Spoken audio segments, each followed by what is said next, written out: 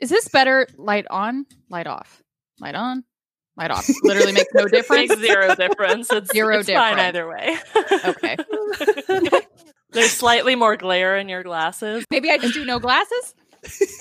There you go. Now, actually, it gives you a kind of a green tint. Oh my god. You know what this is all about is because the camera's in the opposite direction. Yeah. Just throws everybody off their axes just right off the bat.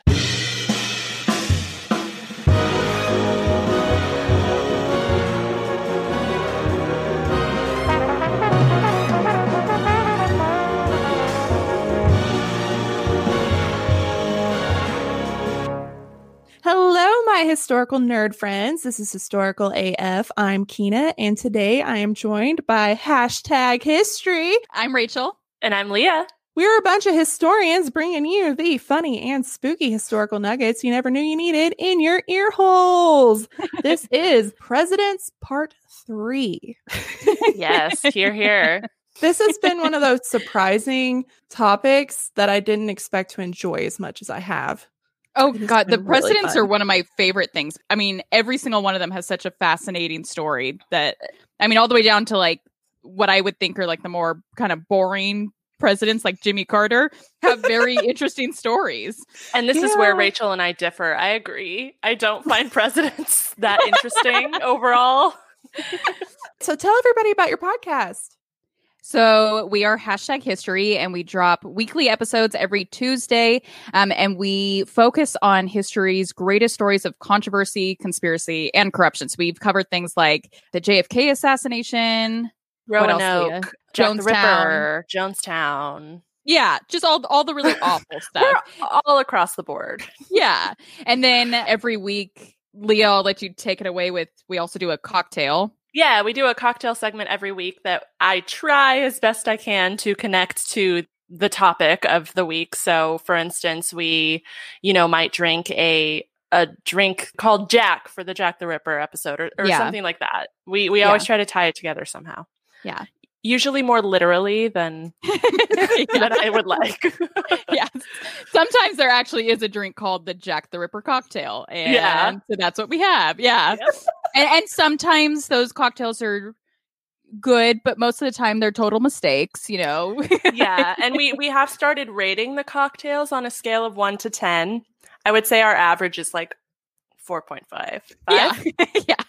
4.75. I just finished listening to the Catherine the Great episode, and you guys were really confident you were going to hate that cocktail. It sounded like it would have been horrible. The one that was the Jaeger? The one with Jaeger. Oh my gosh, I forgot about.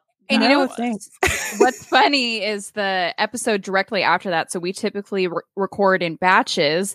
And so we were recording the Catherine the Great episode, and then we were recording one about Joe Louis the same night. And between those two cocktails, we were like, the Catherine the Great one is going to be horrendous. It was Jaeger and it was vodka and coffee liqueur. Like, who mixes these things together? Oh my God. It was who does this? But then we had it, we're like, maybe, like, what's so fun about recording together is like, you take your sip of the cocktail and you both kind of make eye contact. Do we like this? I think the next one, Leah, you'll have to remind me what exactly was in the Joe Louis one, but it wasn't ingredients that I thought I wouldn't like. Do you know, like, I thought it was going to be an okay cocktail. I thought it was going to be the better of the two. Yeah, I'm trying to remember. I think it had vermouth in it though, which is always a no-go for us. That's a hard stop for us.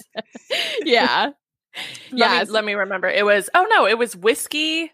Oh yeah, and then we substituted Sue's liqueur for something else. Campari. With Campari. Yeah. So never mind. It was all around bad. So yeah. I think that one on our rating scale got like a 3 or something. Yeah, so that was one of the lower ones. Actually, I take that back. I'm pretty sure it got a 0, if I remember correctly. I don't remember. I just remember I was not a fan. Campari is another no-go. I don't think I've ever had that.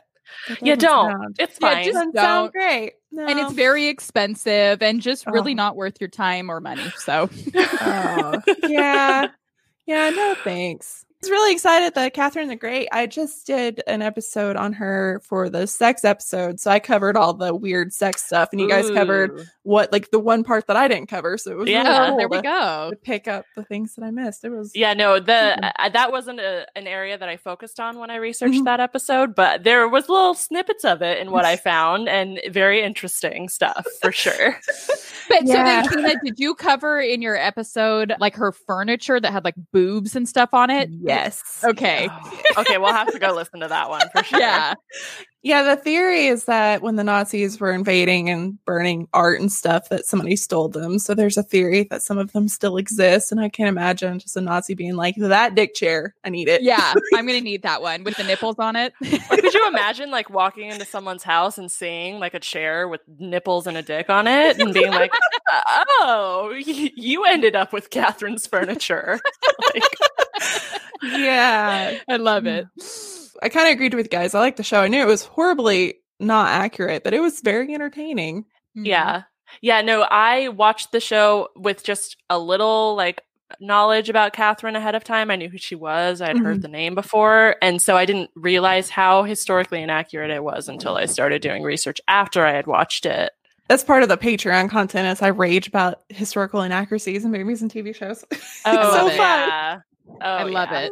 Like, what more could you ask for? And I feel like what I've heard from the majority of people that are watching it, they're watching it and saying, then, okay, now let me go learn what the real story is. I feel like that's what I've been getting from people. And I love that. Yeah. And I think that's why all of us, have the comedy history is that's what gets people drawn in. Nobody wants that stuffy history anymore. No. It's the weird ass dick chairs that gets people interested in history. Exactly. It is the weird ass dick chairs. And the cocktails. Yeah. And the cocktails. Yes. That's actually what started this podcast. I was out to dinner with my husband and he ordered a Rasputin beer. And I was like, did you know that his dick was magical and huge and people worshiped it? And it traveled around Europe with like a coven. And he was like, no, stop. And he didn't shower for like 6 months or something, or didn't change his underwear for 6 months. That's what the story was. Like, please. Right. But then had hundreds upon hundreds of sexual partners. Like, the math is not adding up for me. I don't, even photos of him, he's just, I don't understand. Yeah, I'm not following. Yeah, obviously beauty standards have changed. He must have. I know they always say he had like this magnetic personality. It must have been because he had to have been because of the way that he was able to infiltrate into the Romanov family. He must have been pretty charismatic. Yeah, crazy. Yikes, crazy stuff. Man, do you want to jump on into the? Yeah. Sorry. Yeah, our little side tangent there. Oh no! Every time about dicks and not changing our underwear. Excuse us. That's just on brand here.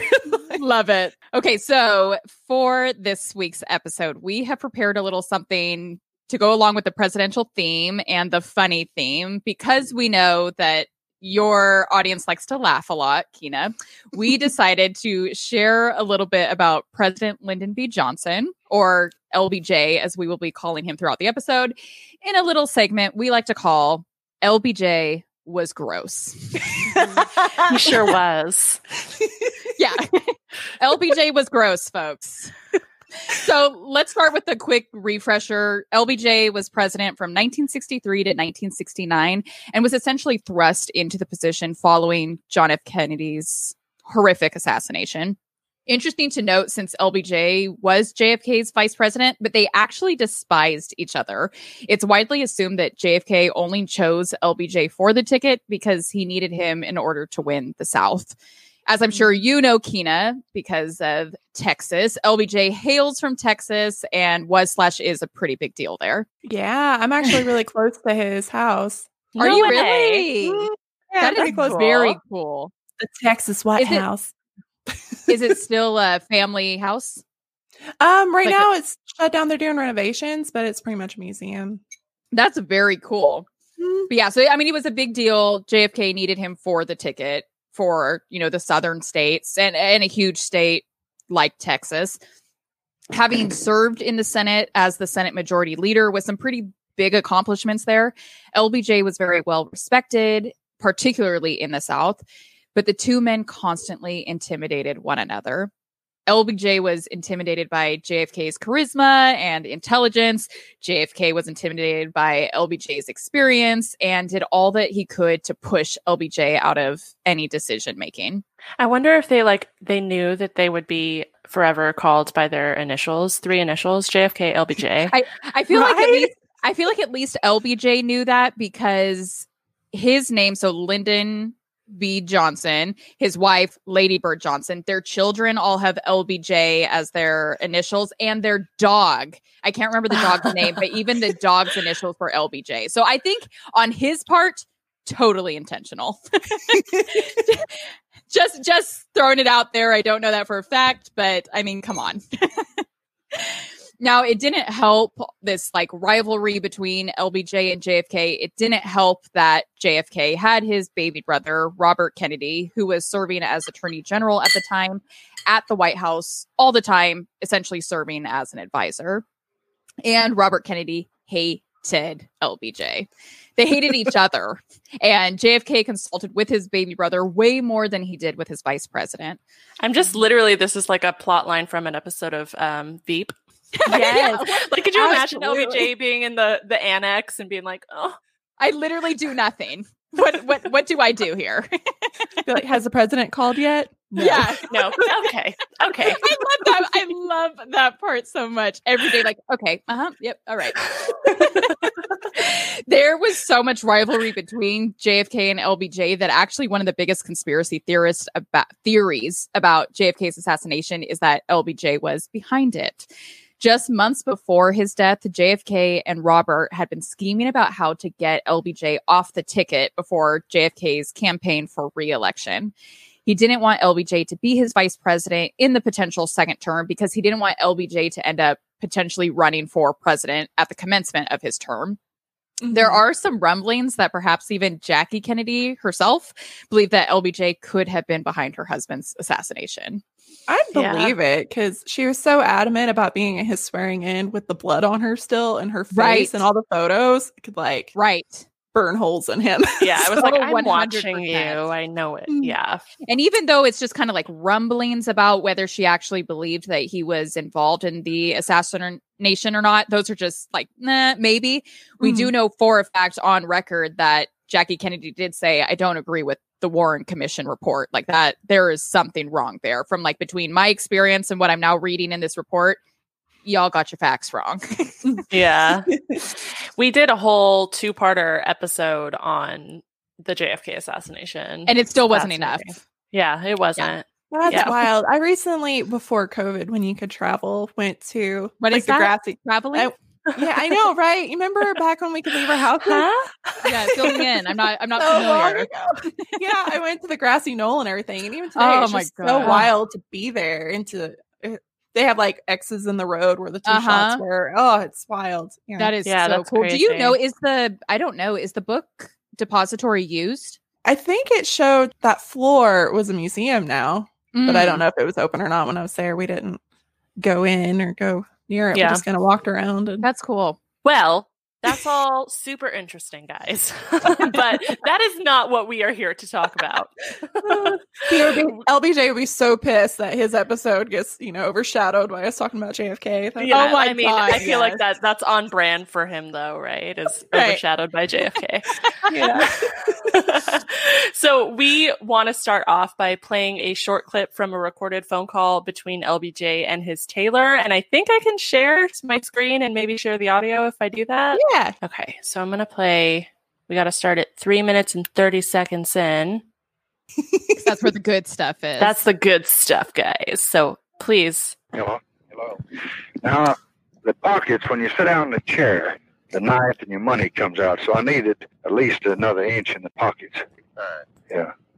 Now, another thing, the crotch down where your nuts hang is always a little too tight. So when you make them up, get the inch that I can let out there, because they cut me. They're just like riding a wire fence. These are the best that I've had anywhere in the United States. But when I gain a little weight, they cut me under there. So leave me, you never do have much margin there. Let's see if you can't leave me about an inch from where the zipper ends. around under my bunghole, so I can let it out there if I need to. And if you get those to me, I would sure be grateful. Where would you like to send, please? White House. Oh my gosh. Wow. So It's like if all of that wasn't bad enough, and then he just lets out like a big belch in the middle of it. Like, bro, you're already disgusting. Like, come on. yeah. So freaking nasty. Like gross. Cool. And let me apologize too if you can hear my neighbor does his lawn maintenance on Wednesday night. So my apologies. But according to an article on nationalpost.com, anyone who came into contact with LBJ was at risk of encountering a spectacle of burping, No. farting, No. nose picking, No. and crotch scratching, apparently. This is very common. Congressman Richard Bowling, I believe it's pronounced, who witnessed some of this, told Merle Miller, "I wouldn't say Johnson was vulgar. He was barnyard."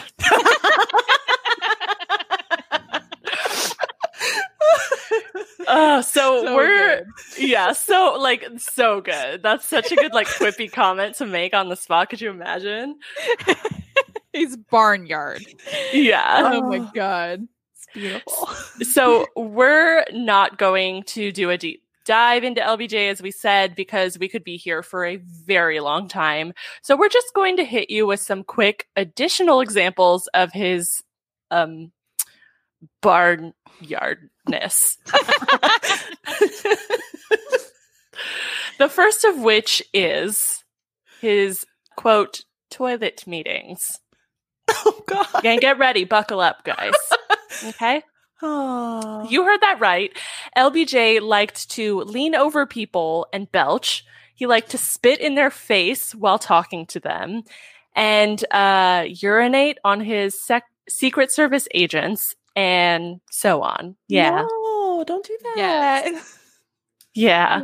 But there's actually a story of him just walking up to one of his Secret Service agents, pissing on him, and the Secret Service agent was like, "What the F are you actually doing right now?" Oh, and he God. just was asserting his dominance or something. I don't really know. That's Oh some my no God. home training right there. Just none. Yeah, I mean that's literally what dogs do when they try to assert their dominance over other dogs. Do better.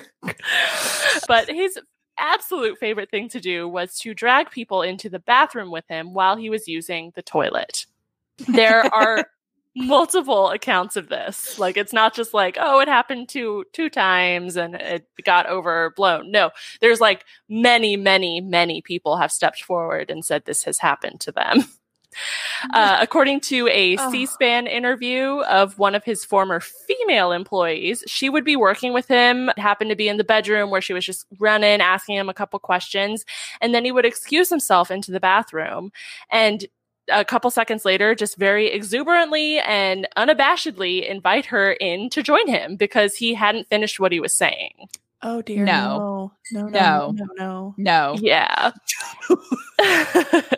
In another example, McGeorge Bundy, who was, many people know, at the time the U.S. National Security Advisor, was caught in a toilet meeting situation with the president and was so grossed out and embarrassed by it.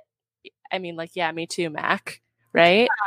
That he reportedly refused to make eye contact with the president ever again, which I can relate, right? I mean, could you Literally imagine, scarred for life. could you imagine sitting and having to talk to someone while they're taking a shit Oh no. and then have to work with them professionally for the rest of your your career?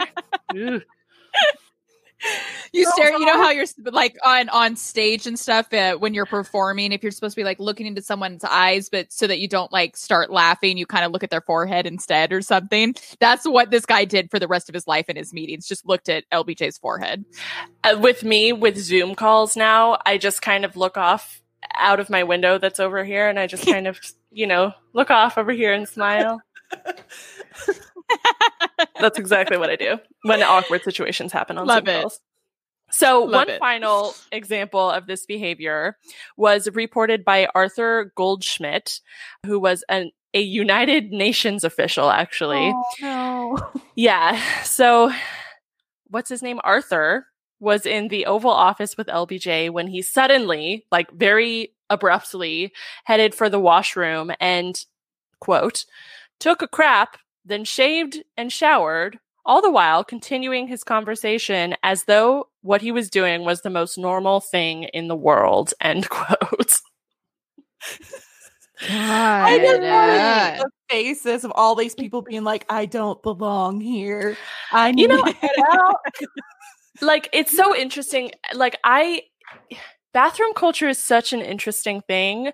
And I know it's changed over time, but like, I know nowadays, even when someone like who maybe I'm not super like Rachel, if you talk to me over the bathroom stall in a public restroom, I'd be like, that's fine. Yeah. But like, Yeah. even if someone's like, hey, can you pass me like someone I don't know is like, hey, can you pass me some toilet paper under the stall? I'm like, of course, let me get you, girl. But also like, This is like, uncomfortable. I don't know. Like, it's so uncomfortable. Bathroom culture is so interesting, to be honest. Yeah. Anyways, guess what? That's not all. No. No, I there's a had a couple more. feeling it's not. Yeah, there's a couple more things LBJ was known for. So he was known to expose himself in and outside of the restroom frequently. That one I knew about. Yeah. It's legend here. Oh my Yeah. God. That is a horrific legend to have. Yeah, like very commonplace, actually. Yeah, So I moved here, and the first time I went to Austin, people are like, "Oh, did you know LBJ used to stay at the Driscoll?" And I'm like, "Yeah." And they're like, "Yeah, he used to like flop his wiener out and like shake it at people on the street." And I was like, "What?" Oh my God. Welcome to Texas. Yay. yeah. So one report claims he literally screamed, "Woo-wee! Have you ever seen anything as big as this?" while literally swinging his dick around. And then no words. I know it's so bad. And then he was also reported to have answered multiple reporters badgering him about why the United States was in Vietnam with a simple, unmistakable, off-the-record gesture. He unzipped, pulled out Jumbo. Yes, he proclaimed his penis's name was Jumbo. Oh no. And said, "This is why." It's so bad. It's so really bad. Yeah. Another that- example. Oh, go ahead, Kina. I was about to say, just all that just makes me think that it was probably mediocre at best. You know, it just seems like a There's big no way it over- was good. Yeah. It was you no really- Rasputin, you know that. It was no Rasputin. I love that. That's the standard. Like, what are we talking? That's how we should rate our cocktails from now. Like, from a scale of Johnson to Rasputin, where would you put this one? Yeah. Oh my God, and someone just commented, it's so funny, I didn't see it till now. Is that why people call it Johnson? I love it. Oh, I I love wonder if it. it is. I don't I actually know. Someone I look don't that up and either. let us know. So, in addition to all of that, another example of LBJ being completely gross are his affairs and his behavior towards women in general. JFK goes down in history as being a womanizer. We're all familiar with his many affairs, cough, cough, Marilyn Monroe. Mm. But his vice president was just as much of a womanizer, if not more. In fact, LBJ is quoted as saying, when pissed off when people would talk about Kennedy's numerous affairs, LBJ would slam his hands down on the table and say, "I have had more women by accident than Kennedy has ever had on purpose." Like, how does that happen on accident? Like, come on. Oops, I fell on her. Whoops, Jumbo fell out. Even though so gross. Even though LBJ would go around telling anyone who would listen that his wife, Lady Bird Johnson, was the best piece of ass he had ever seen. Yes, those were the president's exact words about his wife. Oh no. This still didn't stop him from having what are now very public affairs with other women. I'm only going to touch on two of them, though, even though there are many, many, many. The first is that with Alice Glass. LBJ met Glass in 1937. She was the wife of one of his biggest supporters in his election to the U.S. House of Representatives. Lady Bird also met Glass and very quickly became aware of the sexual tension between her and her husband.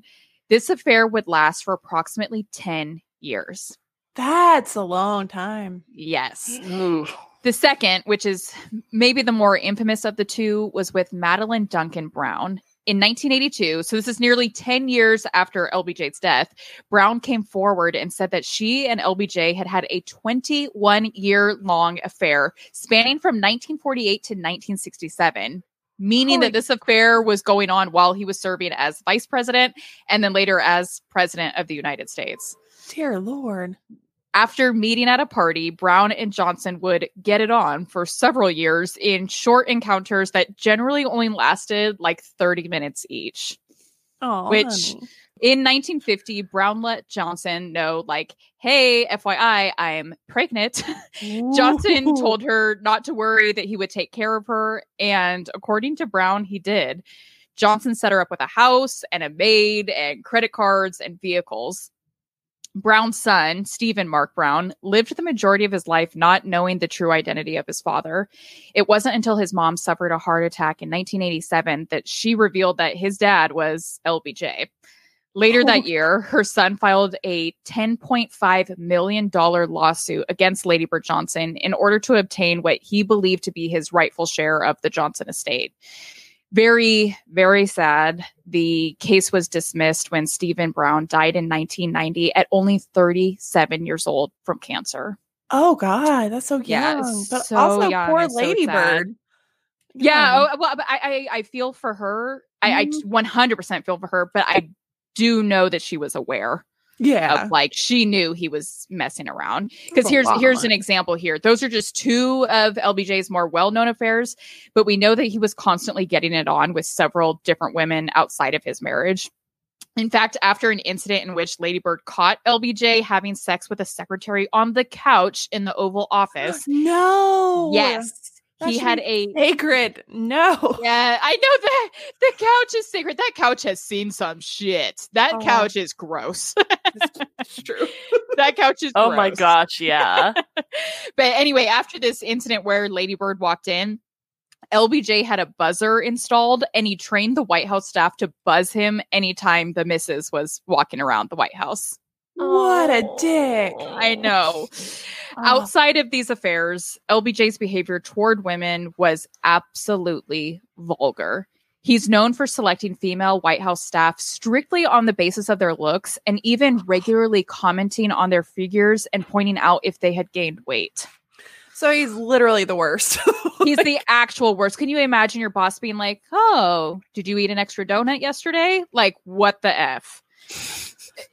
Everything you're mentioning is like every one of these women should be like, I'm going to burn this fucker down. Oh Yeah. my God. No. Class action lawsuit, folks. Ever heard of a class action? He also regularly groped his female staff. Yes. So God. less funny. And that's, yeah. And also in those times, like women were taught to just deal with that too. Yeah. That's even more sad as they We're I still mean, probably, if something like that happened today, yeah. Even though things are better now, there's still, of course, like Mhm. slut shaming. There's still, women are still not comfortable coming forward a lot of the time. Yeah. But yeah, imagine, I mean, we're talking in the 60s, like no way were these women coming forward. In the 60s, imagine being a woman getting to work at the White House and getting to be in that Right. position. You wouldn't want to lose Right. that. That's so And sad. I think that goes to why the second woman that I talked about, that he had that infamous affair with, Madeline Duncan Brown, she didn't even speak out about the affair until 10 years after LBJ had died. So maybe, I mean, I Wow. think that speaks to her not feeling comfortable with coming forward. yeah. Man, what a dick. Yeah. Yeah. Well, to wrap it all up, On that we're fun downer. almost done. We're almost done, guys.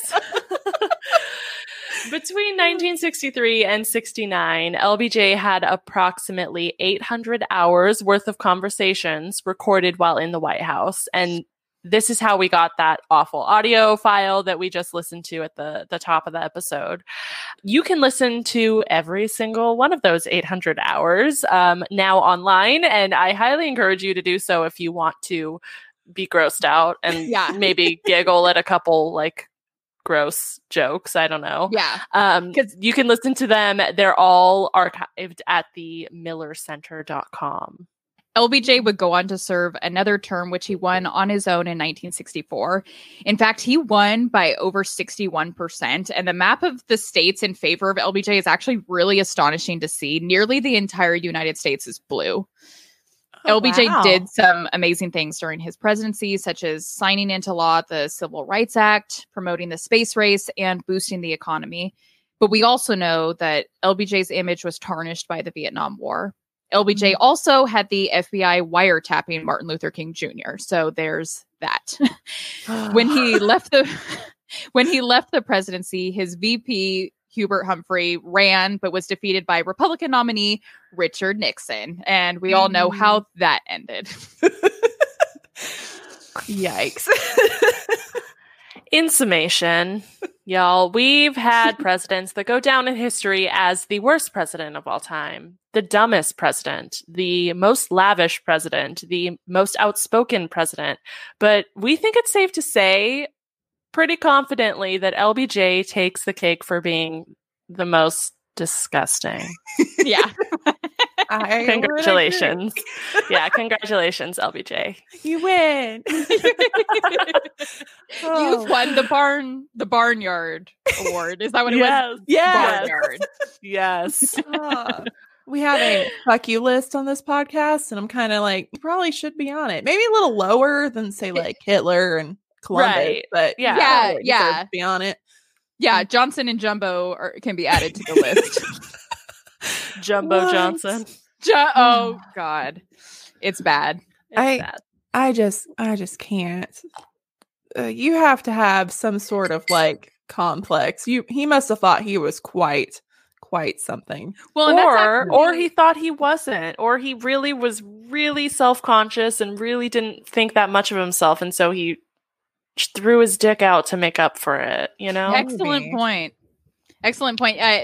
I know, like I mentioned, like early in the episode, he was, the majority Senate leader, and that he had like a lot of accomplishments while he was serving in the Senate. The reason for that, like he was able to push a lot of legislation through because he was so intimidating, like, which is not a good thing. Like if you check out pictures of LBJ, like if you just Google like LBJ intimidating or something, you will find numerous pictures of him literally just standing over people and talking to them like that. Yeah, because that's how he got his way. And I think even like the toilet meetings, as disgusting as they almost are like an intimidation thing too, that like I can do whatever the F I want. Mm-hmm.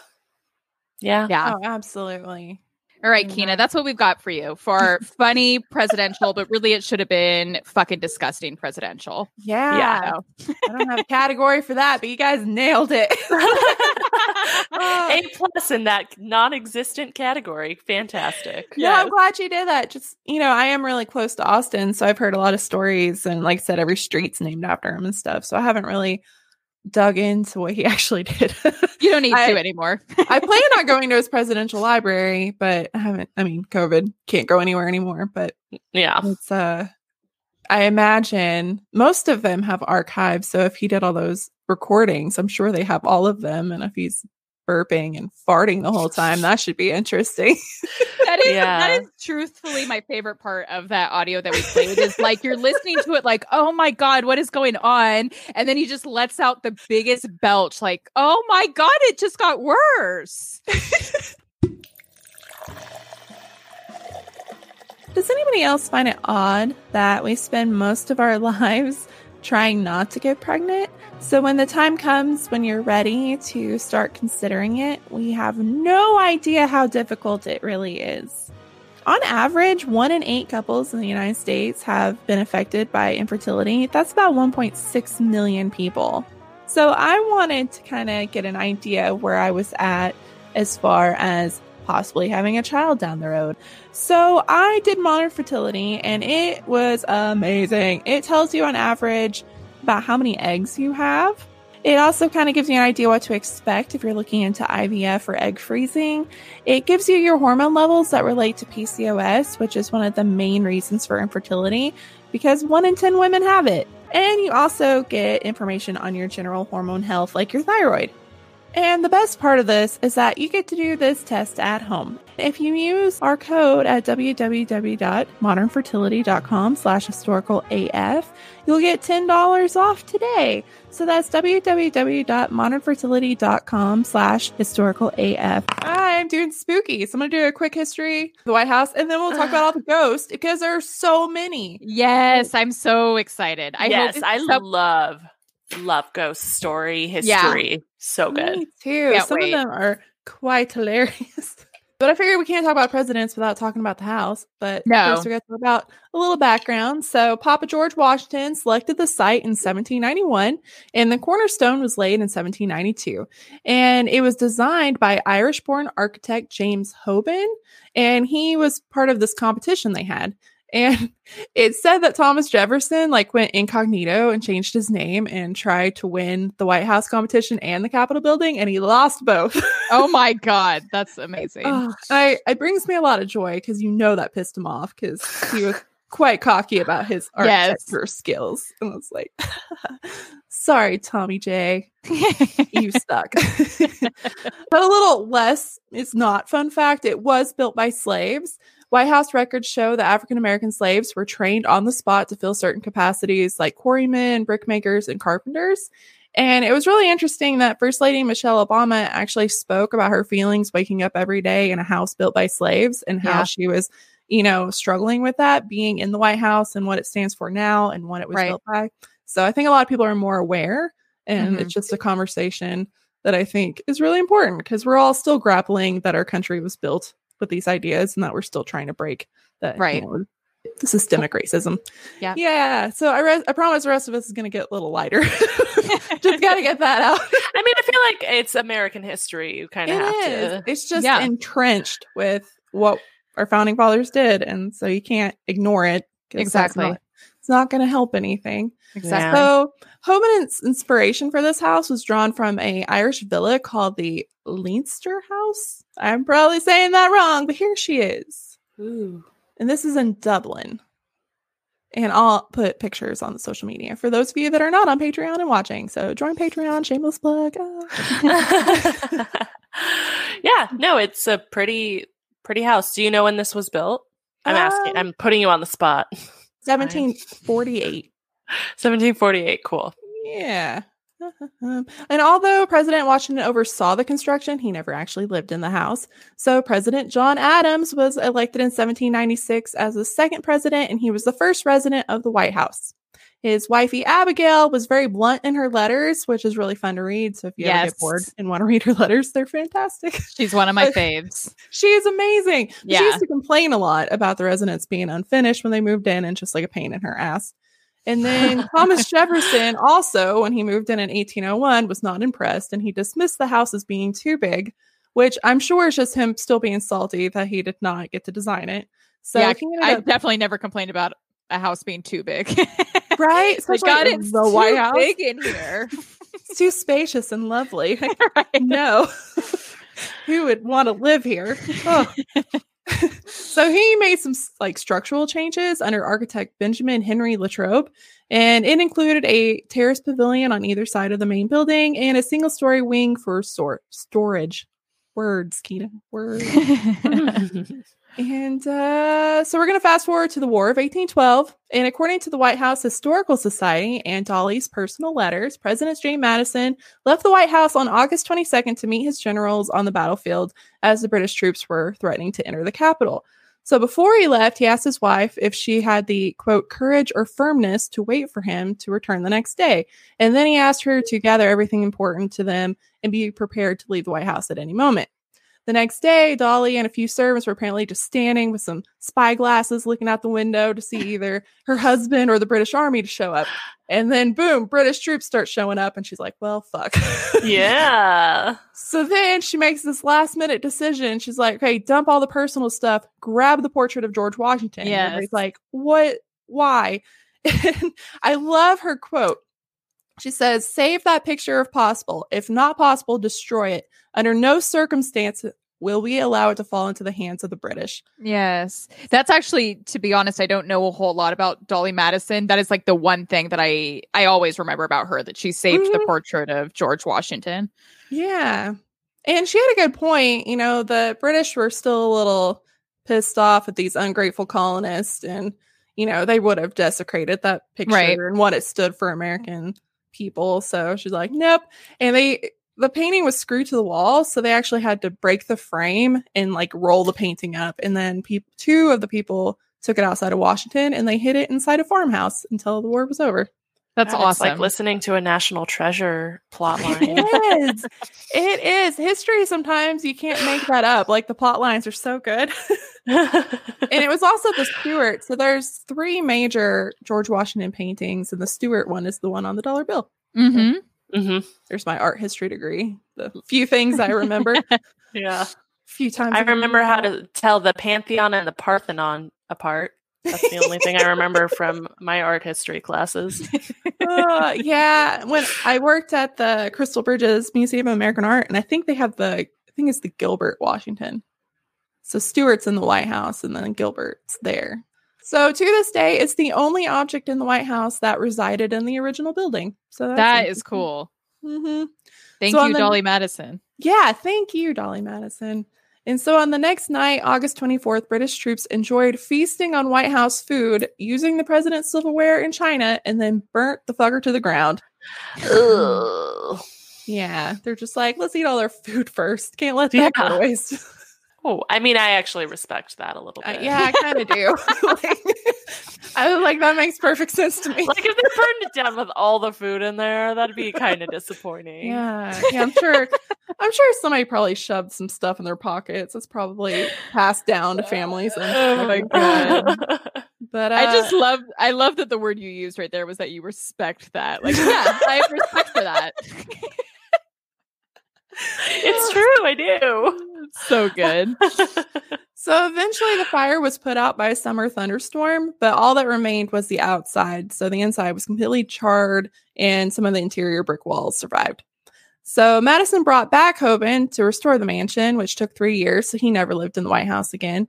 And during this construction, the house was painted white. So this is when it first became a White House.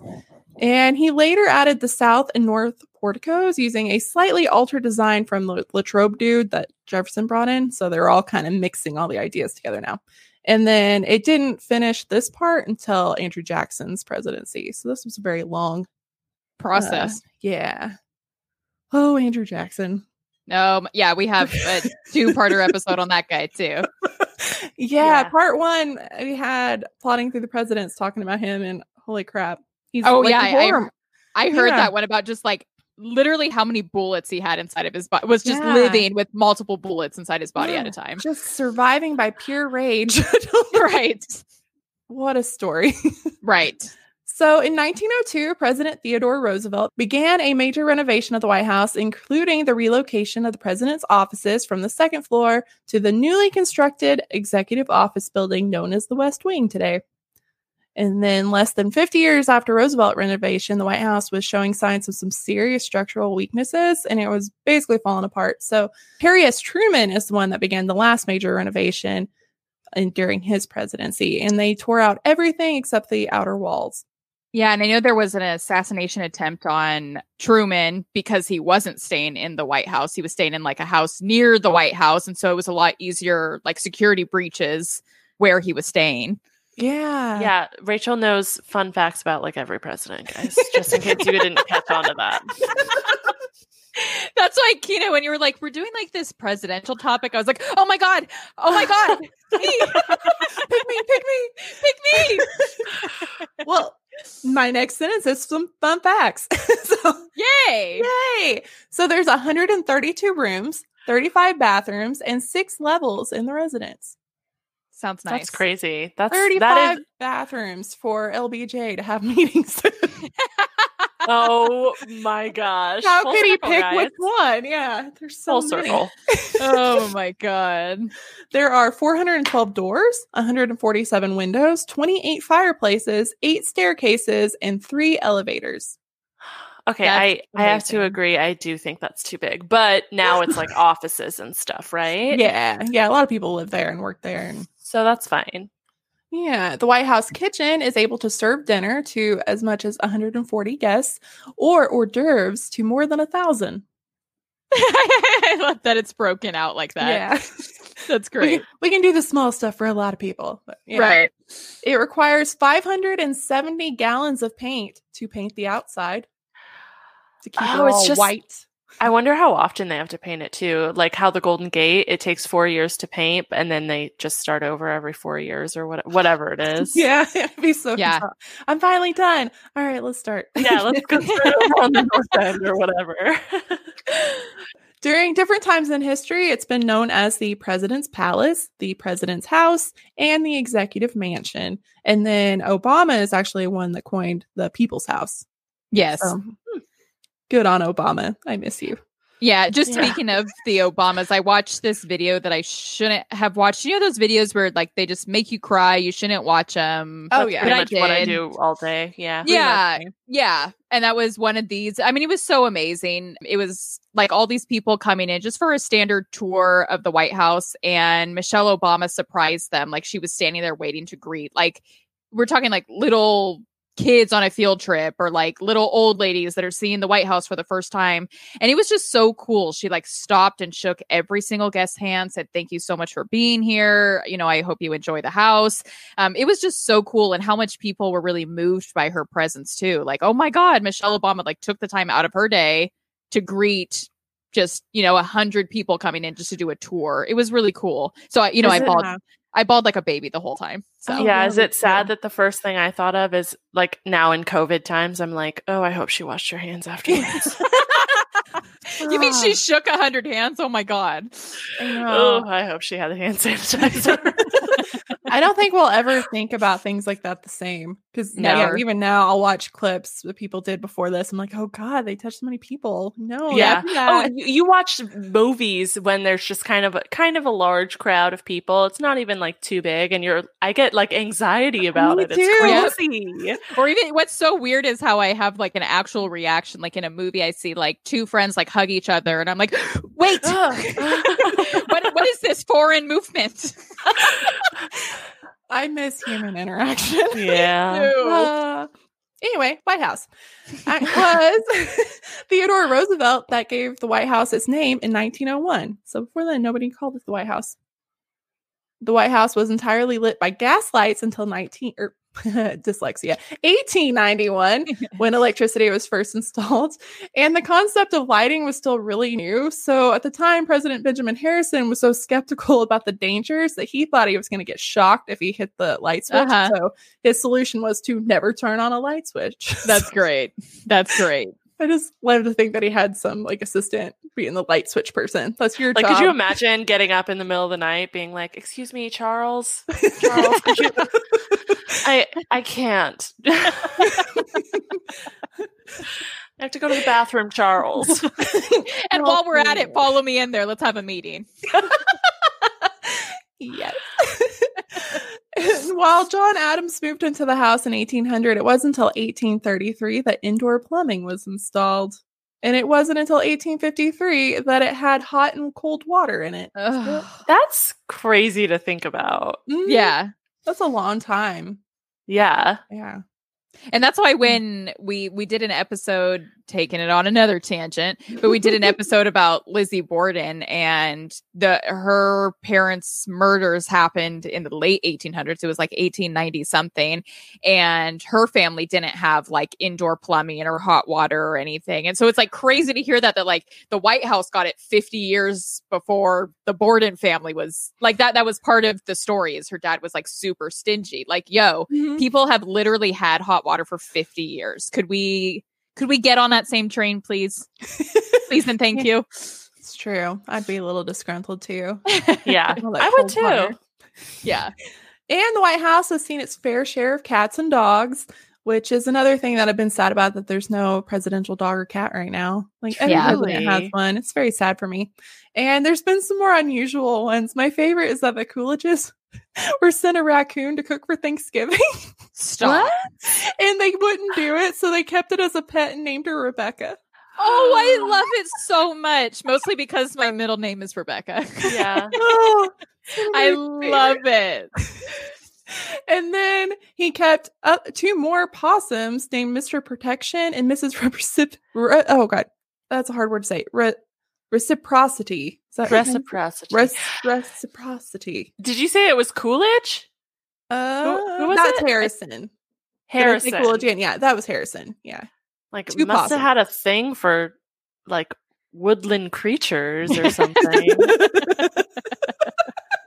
I saw a TikTok. And it was this guy, he was talking about his neighbor. She comes out every night and all the possums just like flock to her for dinner. Oh my God. And he's like, there's two things I can do. One, I can go over befriend the lady and then become friends with the possum. Oh my God, I just saw that. Oh my He's God. like, and then the other thing I can do is that I could dress up like a possum and then be the possum king. Oh my God. That's awesome. Another reason to join TikTok, ladies and gentlemen. Oh yeah. History TikTok is fantastic. Once you Is get it? to the, yeah, it's like really short, really quick historical nuggets. I love it. Yeah. Yeah, it's good. Highly recommend. Sometimes I get in the weird parts. I'm in like witch TikTok right now, and I don't know how I got there. Everybody ends up in witch TikTok. I don't know how I ended up there. It's delightful, and I'm in gay TikTok too. And I'm like, I don't care how I got here, but I love it. It's I love this. So much love and color. I just love Oh it. my gosh, so much love. I can't. Oh, and then the most crazy pet was that a pair of tiger cubs was gifted to Van Buren. Carol after Baskin watching killed her Tiger, yeah, husband. it was actually after Tiger King. It hits different. Carol Baskin killed her husband. I love this. Oh my God, did you guys hear that his husband or her husband's family took out an ad during her Dancing with the Stars, like her slot on Dancing with the Stars, saying like, help us find out what happened. Oh my God. It is so wild. Oh, so good. So wild. Yeah, the whole thing. I'm probably one of the few people. I don't think she actually did it. I think he probably was like funneling money to an island and accidentally wrecked his plane. Yeah, I don't know. I was gonna say, you lost me. She did it. So I'm like sitting over there like, right. Anyway, back to history. Oh yeah. And that's it for Dancing with the Stars podcast. I love that show so much. I get like emotional like watching dancing. I love it so much. And I'm dance is very emotional. Mhm. Yeah. I love it. Oh, and so if a president like breaks a tooth or loses a crown, he doesn't have to go very far because they have a dentist office in the basement. Okay. That was the most random thing I came across on the internet today. I was like, all right. And they described it as kind of a mini mall. So there's a chocolate shop, a florist, a carpenter, and more. Love it. And the basement is also where you'll find Nixon's bowling alley and Dwight Eisenhower's broadcast room. So that's fun. And there's a basketball court too, right? Inside the White House? Yeah. So they also have a lot of recreation things. There's tennis courts, jogging tracks, swimming pools, and a movie theater. And there's an interior pool, which I did not know this. It's underneath the James S. Brady press briefing room. Very cool. Very cool. You can't imagine just like all that stuff going on in the press room. Somebody's just doing laps underneath them. That'd be great. Michael Phelps is down there. There's a lot of controversy because there's always those rumors that JFK like snuck women in through the secret tunnels. So some people are saying the tunnels don't exist, but one does, and it was installed in World War II so that he could get to a bomb shelter. Yeah, and that one exists. One secret tunnel is cool. Yeah, I don't think there's a lot of like mistress tunnels all over the place. I don't think you pop out behind a painting or anything, but you know, what do I know? It might happen. I don't know the top secret things of the White House. Wish I did. If I could like know all the secrets of buildings like that, like the Vatican, Buckingham Palace. Oh my God. I'd be so That happy. would be amazing. Yeah. You'd be on a watch list though if you somehow figured that out. That's true. I'm probably already am. Sometimes, like when I'm recording this, I realize like my phone's listening, the computer's listening. Oh yeah, some of the stuff I say, I'm like, I'm on a list. We talk about that all the time with Our search history. Yeah, exactly. Our search history is so bad. Like one time we did an episode about, we were a guest on a podcast about Kurt Cobain. And so we were, of course, talking about the theory that like Courtney Love killed him or had him killed. And so I was doing research and I couldn't find like exactly what I was looking for. And so I ended up just typing into the search engine, Courtney killed Kurt.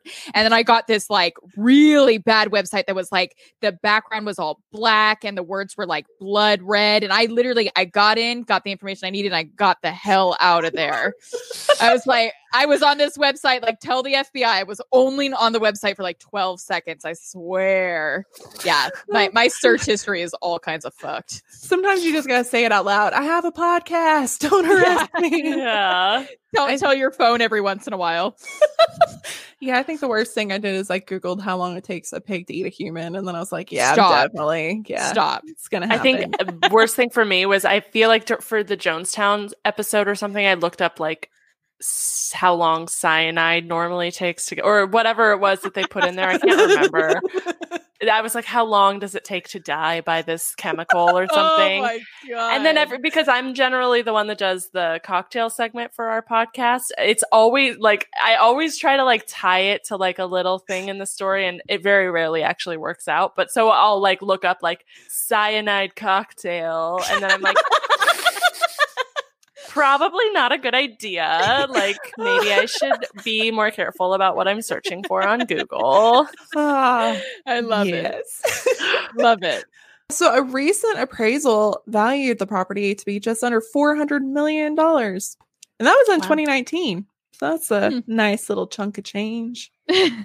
And then this is I think most people know this, but you might not. That room is free, but board is not if you're president. So they make a 6-figure salary, but the president is still responsible for paying all the meals at the White House and at events, and they have to actually pay for their transportation. So I did not know that. Really? So a lot of presidents have left the White House in debt. I did know that, like, I mean, truly, the president doesn't really make that much money. No, not in the grand scheme of things. Yeah. Wow. That's great.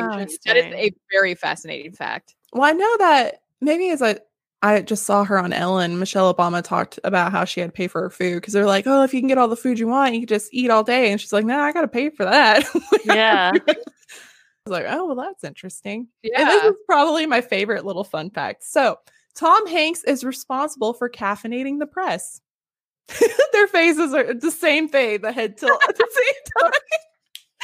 So America's Dad was shocked to learn that the White House did not have a coffee machine when he was on a tour. So being the good guy that he is, he bought them one. And then 6 years later, he's like, let me replace that since it's all worn down. And then in 2017, he sent a third gift, a $1,700 espresso machine with a note that read, keep up the good fight for truth, justice, and the American way, especially the truth part. We don't deserve him. Why is he literally the best human being there is? He why? is. We don't deserve Tom Hanks. We do not. We do not. That was probably the most wholesome thing I've read on the internet in a long time. Oh my Yeah. God. That was a nice fresh breath of air. Breath of fresh air. I said that backwards. I was like, why did that come out so weird? Then my next sentence is, the White House has been the home to several deaths. So let's bring this down. So President William Henry Harrison, Zachary Taylor, both died in the White House.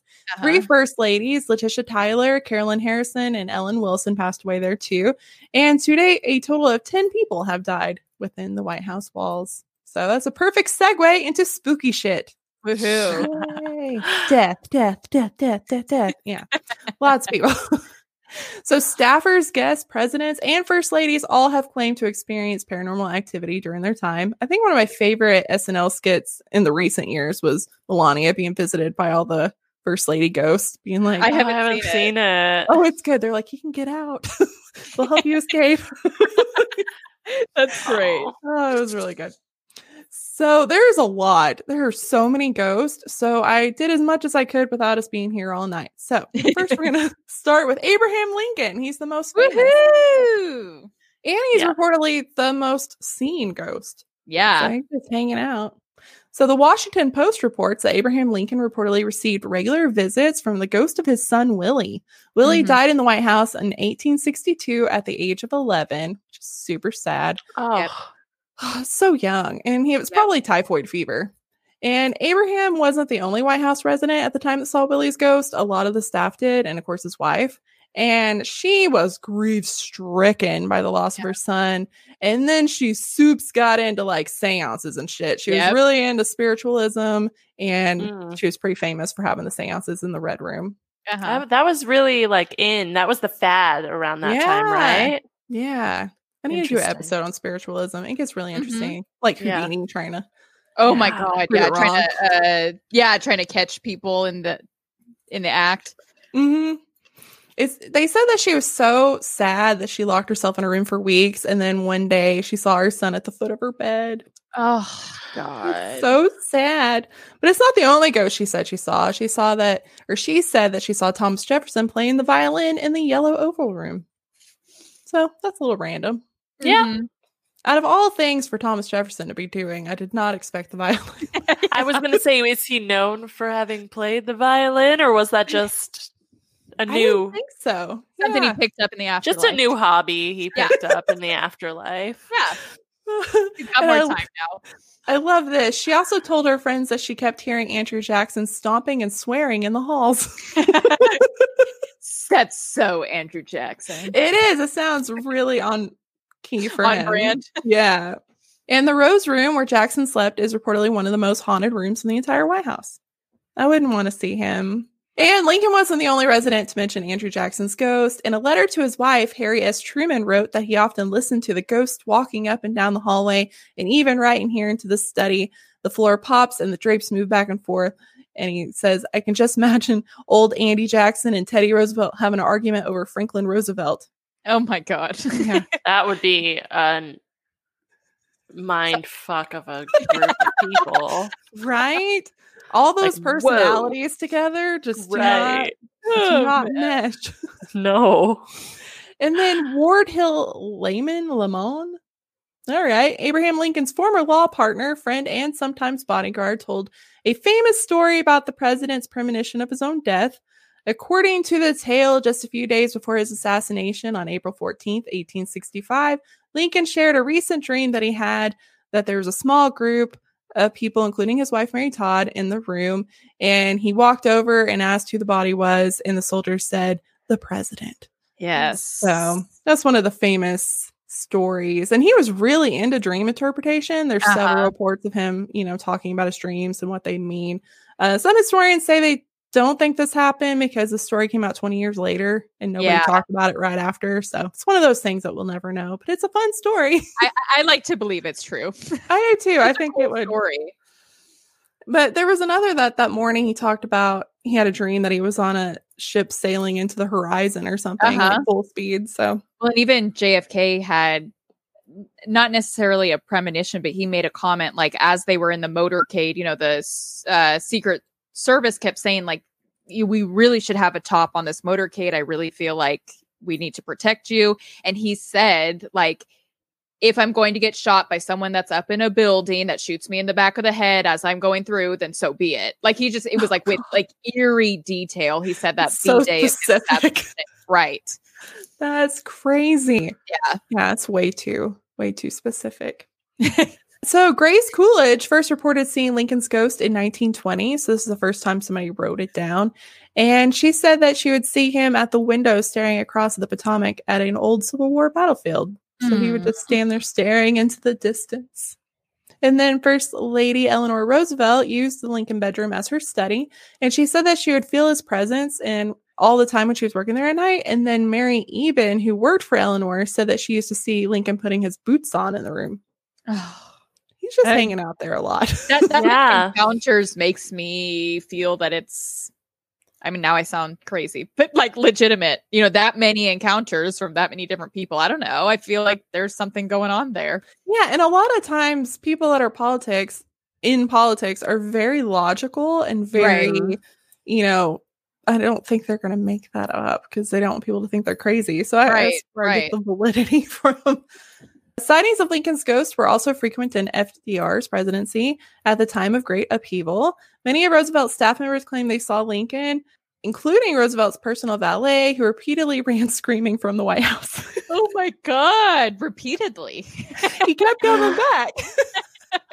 I feel like after one ghost encounter, I'd probably be like, I think I'm done. Maybe Yeah. 2. Let's push it to 2. Okay. It's like, this is my dream job. Stop scaring me. Yeah. I'm gonna go for 2. Yeah, fool me once. So psychics have speculated that Lincoln's spirit remains in the White House and he shows up more in times of crisis. So I'm sure he's pacing those walls I right was now. gonna say, you think Trump's Busy in it man. right now? We will get to it.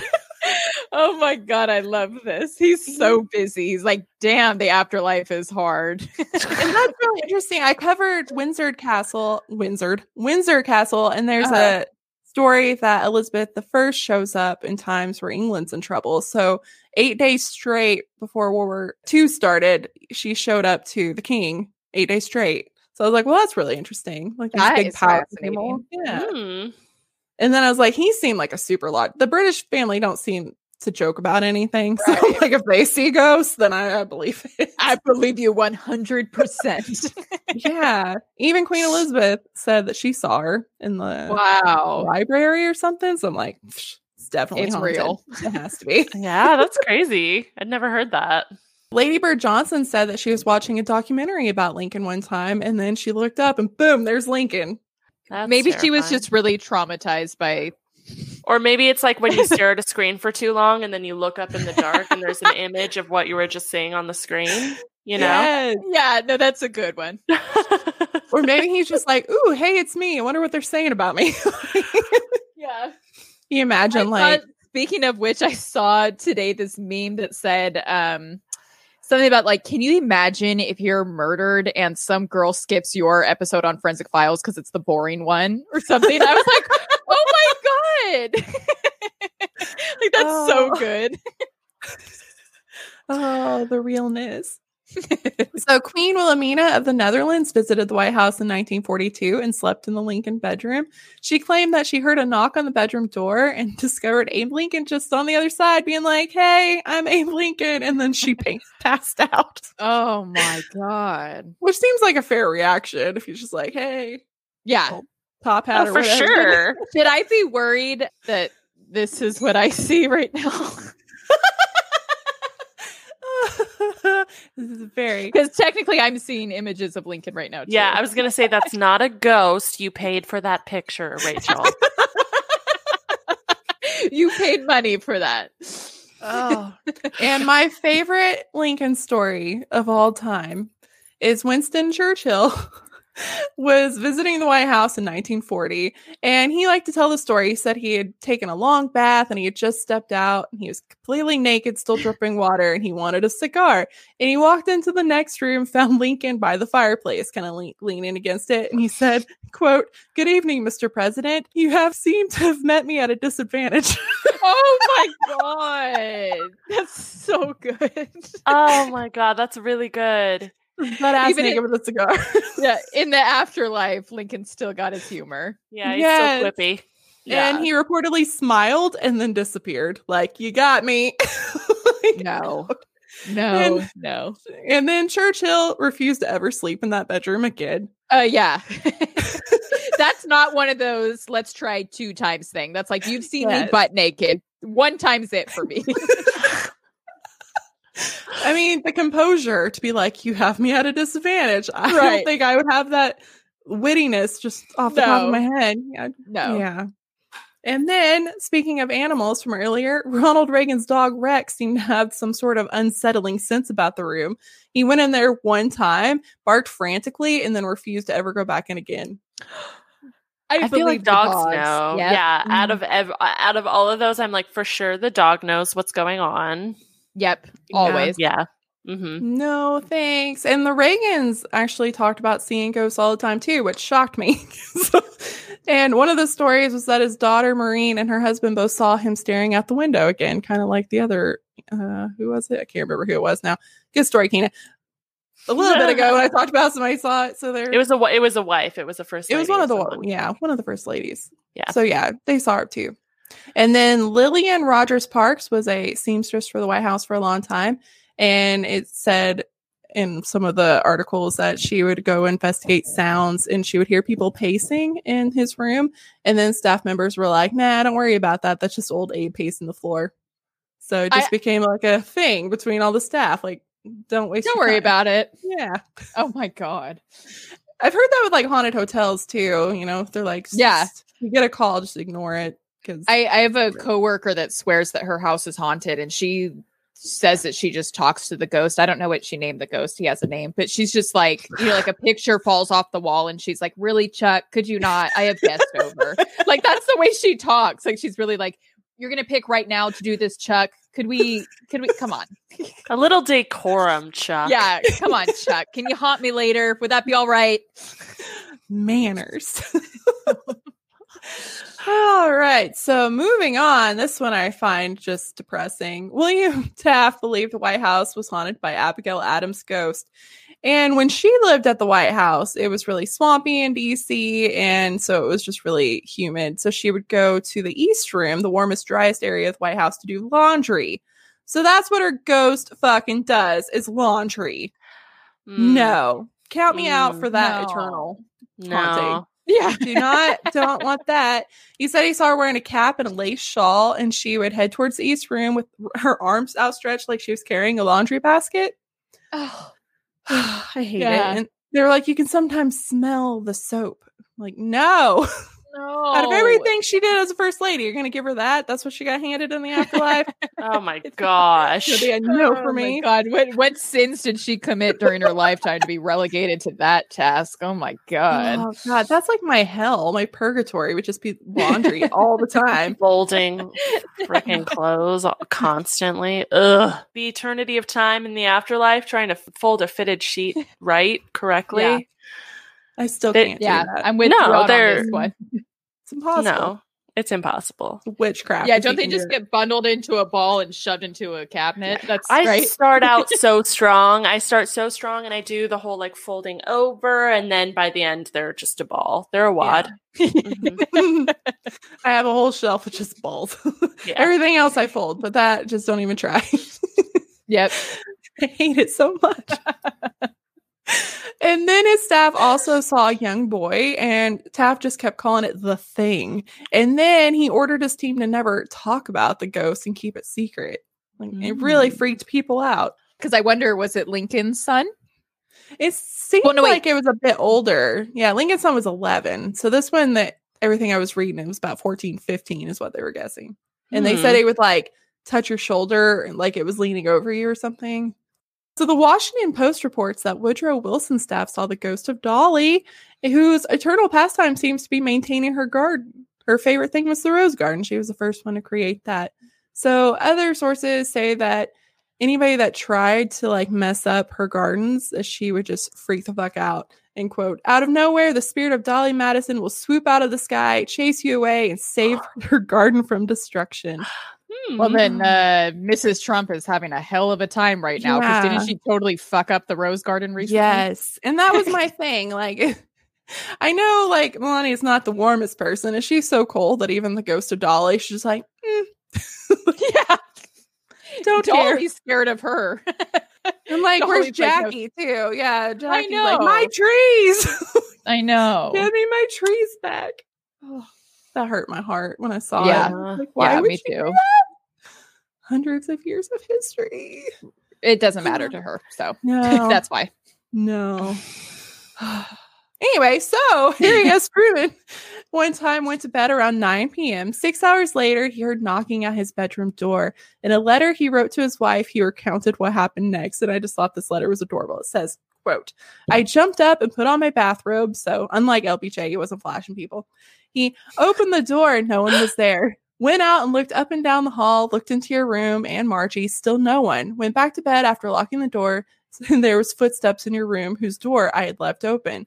Jumped and looked and no one there. The damn place is haunted as sure as shooting. I sure is shooting. Secret Service said they hadn't had a watchman up there for an hour or so. So you and Margie better come back and protect me before some of these ghosts carry me off. Oh my God. That's fantastic. I love that so much. I just love he's writing his wife. Come protect me, please. Please. Help. And then Travel Channel reports that Truman and his wife reportedly heard cries of Frances Cleveland, the only first lady to give birth in the White House. Oh. So that would be a startling sound. Right. I mean, I do not have... I'm trying to remember. Wasn't Frances Cleveland insanely young too? Like I much, think much so. younger than Grover? I'm about to Google that. She became the first lady at 21 years old. Oh, yeah. Whoa. And gosh, are they the ones where he was like creeping on her for a long time? That sounds about right. I'm Googling real quickly. Yes, she was 27 years his junior, because I'm pretty sure like he knew her when she was a child. Oh, like gross. hung out with her as a child and then married her when she was old enough. Ew. Yeah. So there's that. Gross. According to the White House Historical Association, not every ghost who haunts the White House is a well-known figure. Presidents have also spotted lesser-known apparitions, like the white-haired old man who appears to be Ulysses S. Grant. So most people hanging out there. In an 1883 article in the Washington Critic, it describes the ghost who haunted the second-floor bedrooms as a, quote, aged and bent man with long, phosphorescent white beard, hair, ghastly and wavy, bright and glaring eyes, and long, scrawny fingers. His walk is noiseless but stately, and his presence is always indicated by a peculiar electric sensation which pervades the surrounding air. Oh my God. So specific. I can't speak. Specific. It is. It's got like that scrawny fingers.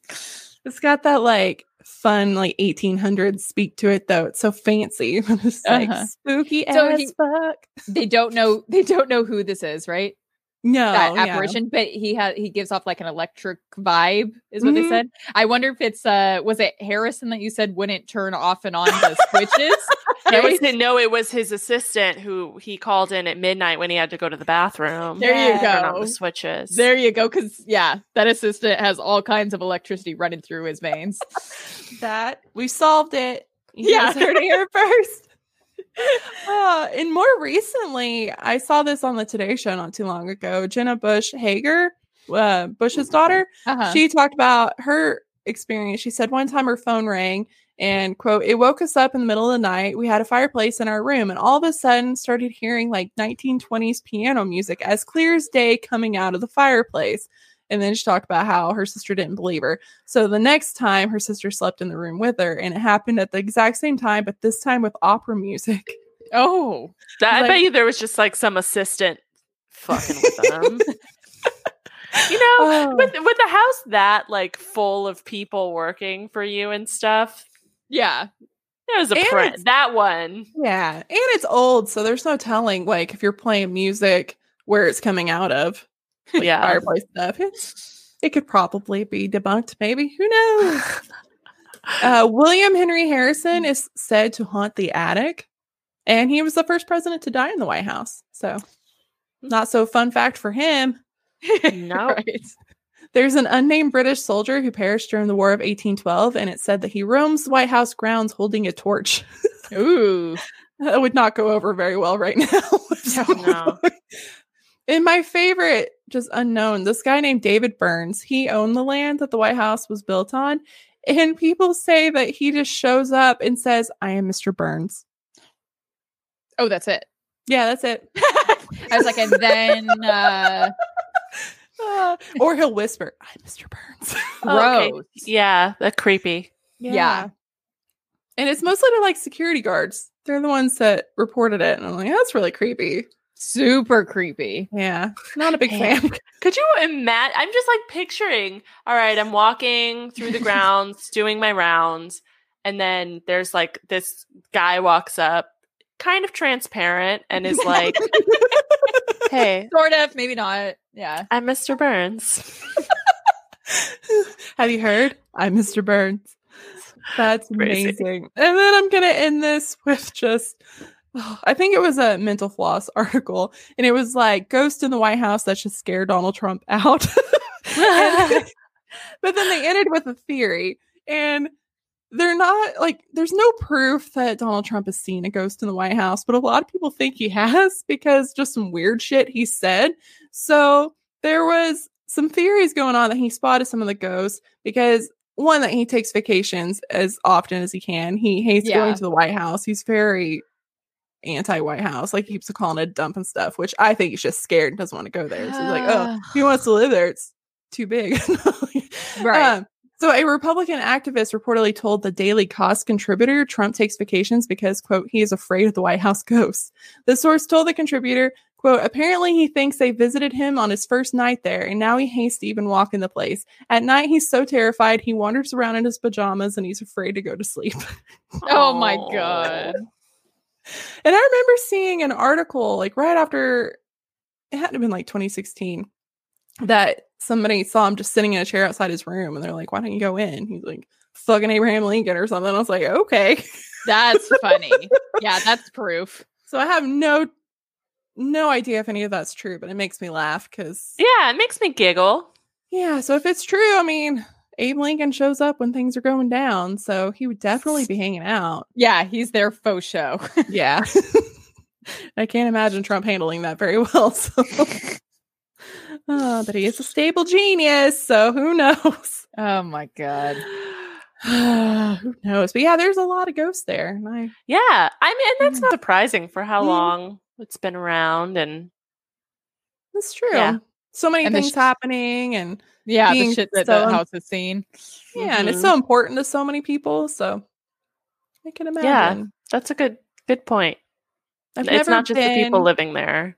I want to go someday. Yeah, I feel like if I when I do my DC trip in the future, it's gonna have to be like 2 weeks or something. You know, it's gonna have to be a long one. I know all the museums and then all the markers. Yeah, we were going to do a DC trip actually next month. It was going to be a 2-week long one, but obviously that's not happening. So yay, COVID. Right. Yeah. Remember in like February, March, we thought this would be over by now. And do you know what's crazy is like Leah and I actually went to Disneyland in February, because in February it was like sort of a thing, but not really. It was kind of a joke. Like we kind of like joked about it. Yeah. I mean, there weren't any like cases here yet. And so we went to Disneyland, like, should we be worried about this? Nah, and then literally a month later we were working from home. So it's so funny because I remember I went to a conference in Chicago, thank you. The week we went to Disneyland, and I remember I was like, oh, I think there's a case in Chicago. Should I be worrying? And then we go to Disneyland, like thousands of people touching all the crap in the park, and it didn't even cross my mind. Yeah.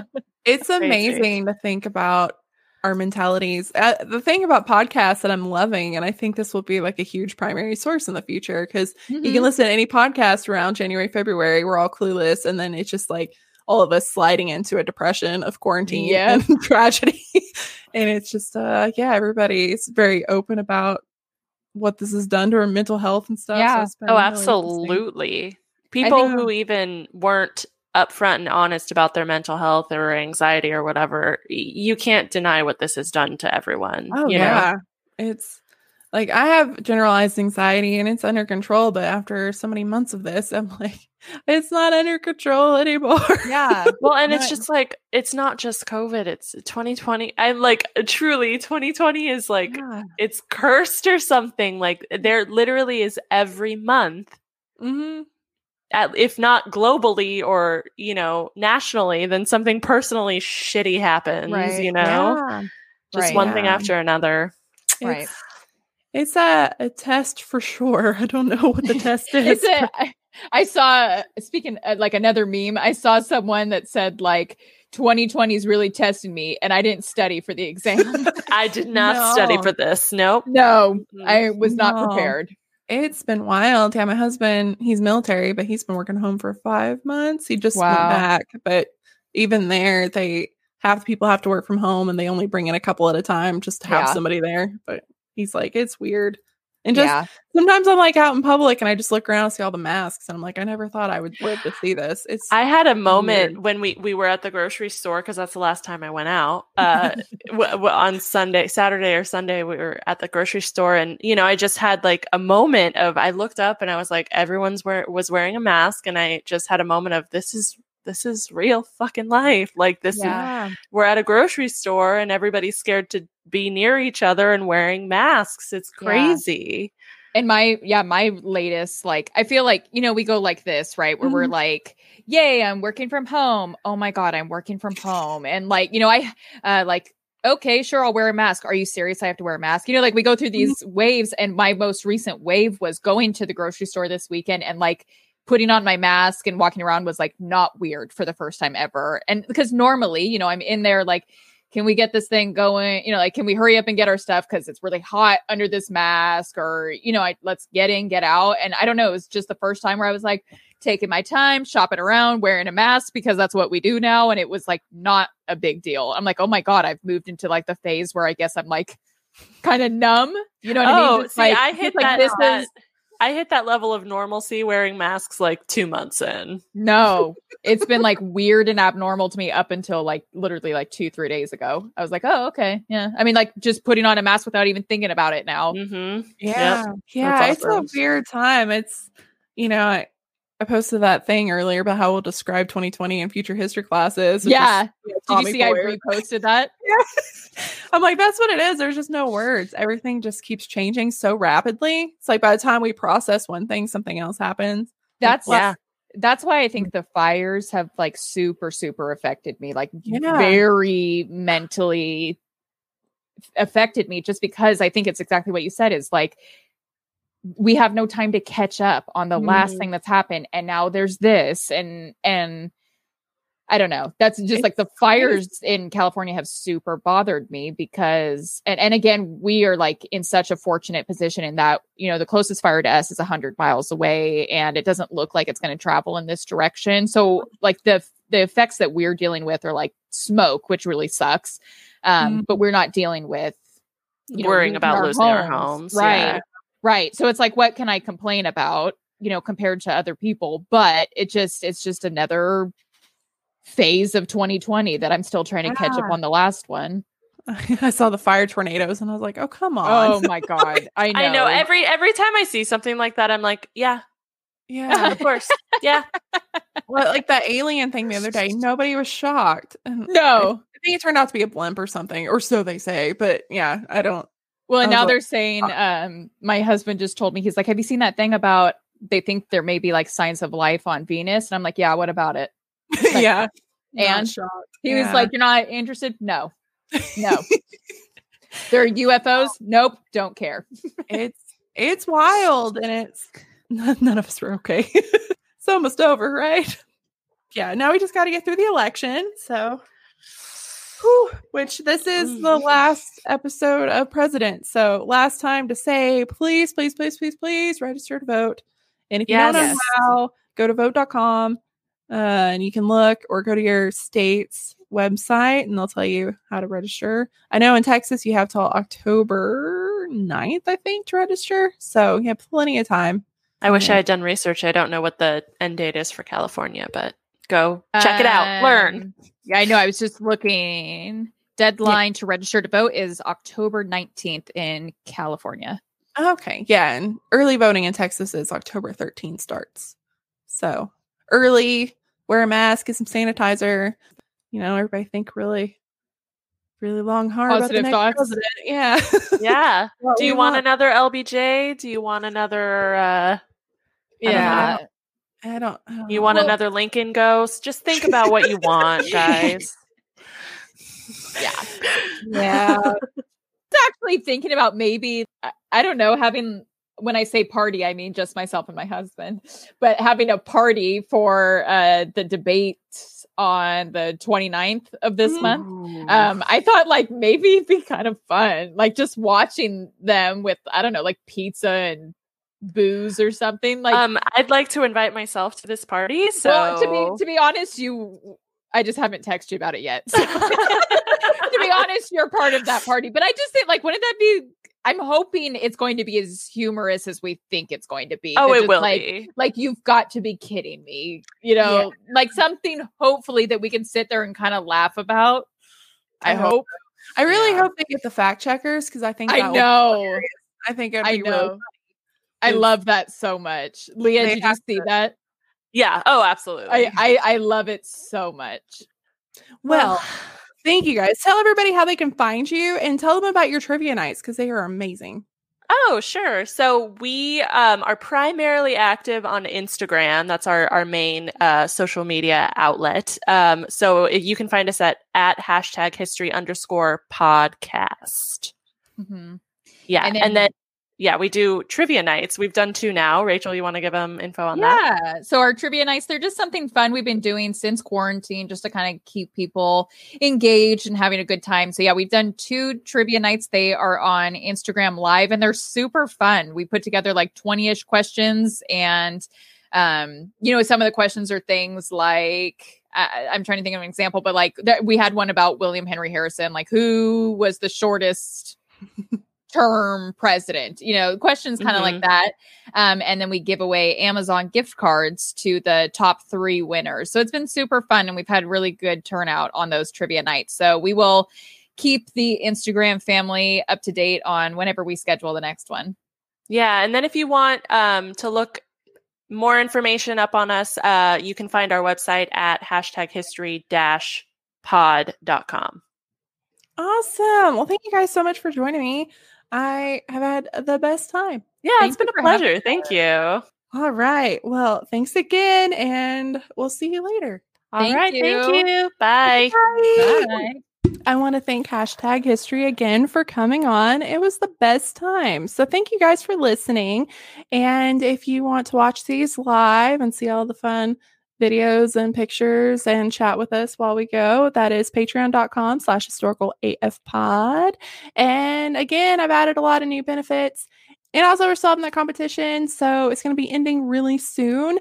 And the winner, you just have to be a Patreon member. That's it. And the winner is going to get to be on our Halloween mini gab, and you'll get Ghost Hunting for Dummies and a shirt. So definitely join Patreon. And we need your stories for our listeners episode. So the spookier, the better. If you want to find merch, if you want to find our photos, everything, that is www.historicalafpodcast.com. All right. We'll see you next week for movies part 1. Okay. Bye. Hello, and welcome to Boozed Podcast, where we get supernatural and shit-faced. I'm your host, Camille Monet, and I invite you to join me and my guest every other Thursday for spirited stories. We look at each other and we go, did that just happen?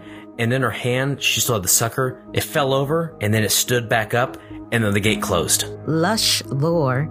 And as it turns out, Maria, in a former life, was an evil witch. Oh. And intoxicating inquiries. I mean, I know some hogs can be really freaking big. They can be huge. They're huge. They'll eat you. So, I mean... Wait, I'm sorry, what? Pigs will eat you. Pour a drink, warm up the Ouija board, and prepare to get 3 ghost sheets to the wind. You can summon a new episode every other Thursday on Apple Podcast, Stitcher, Spotify, or wherever you get your podcasts. Thank you for listening. And don't forget, get boozed.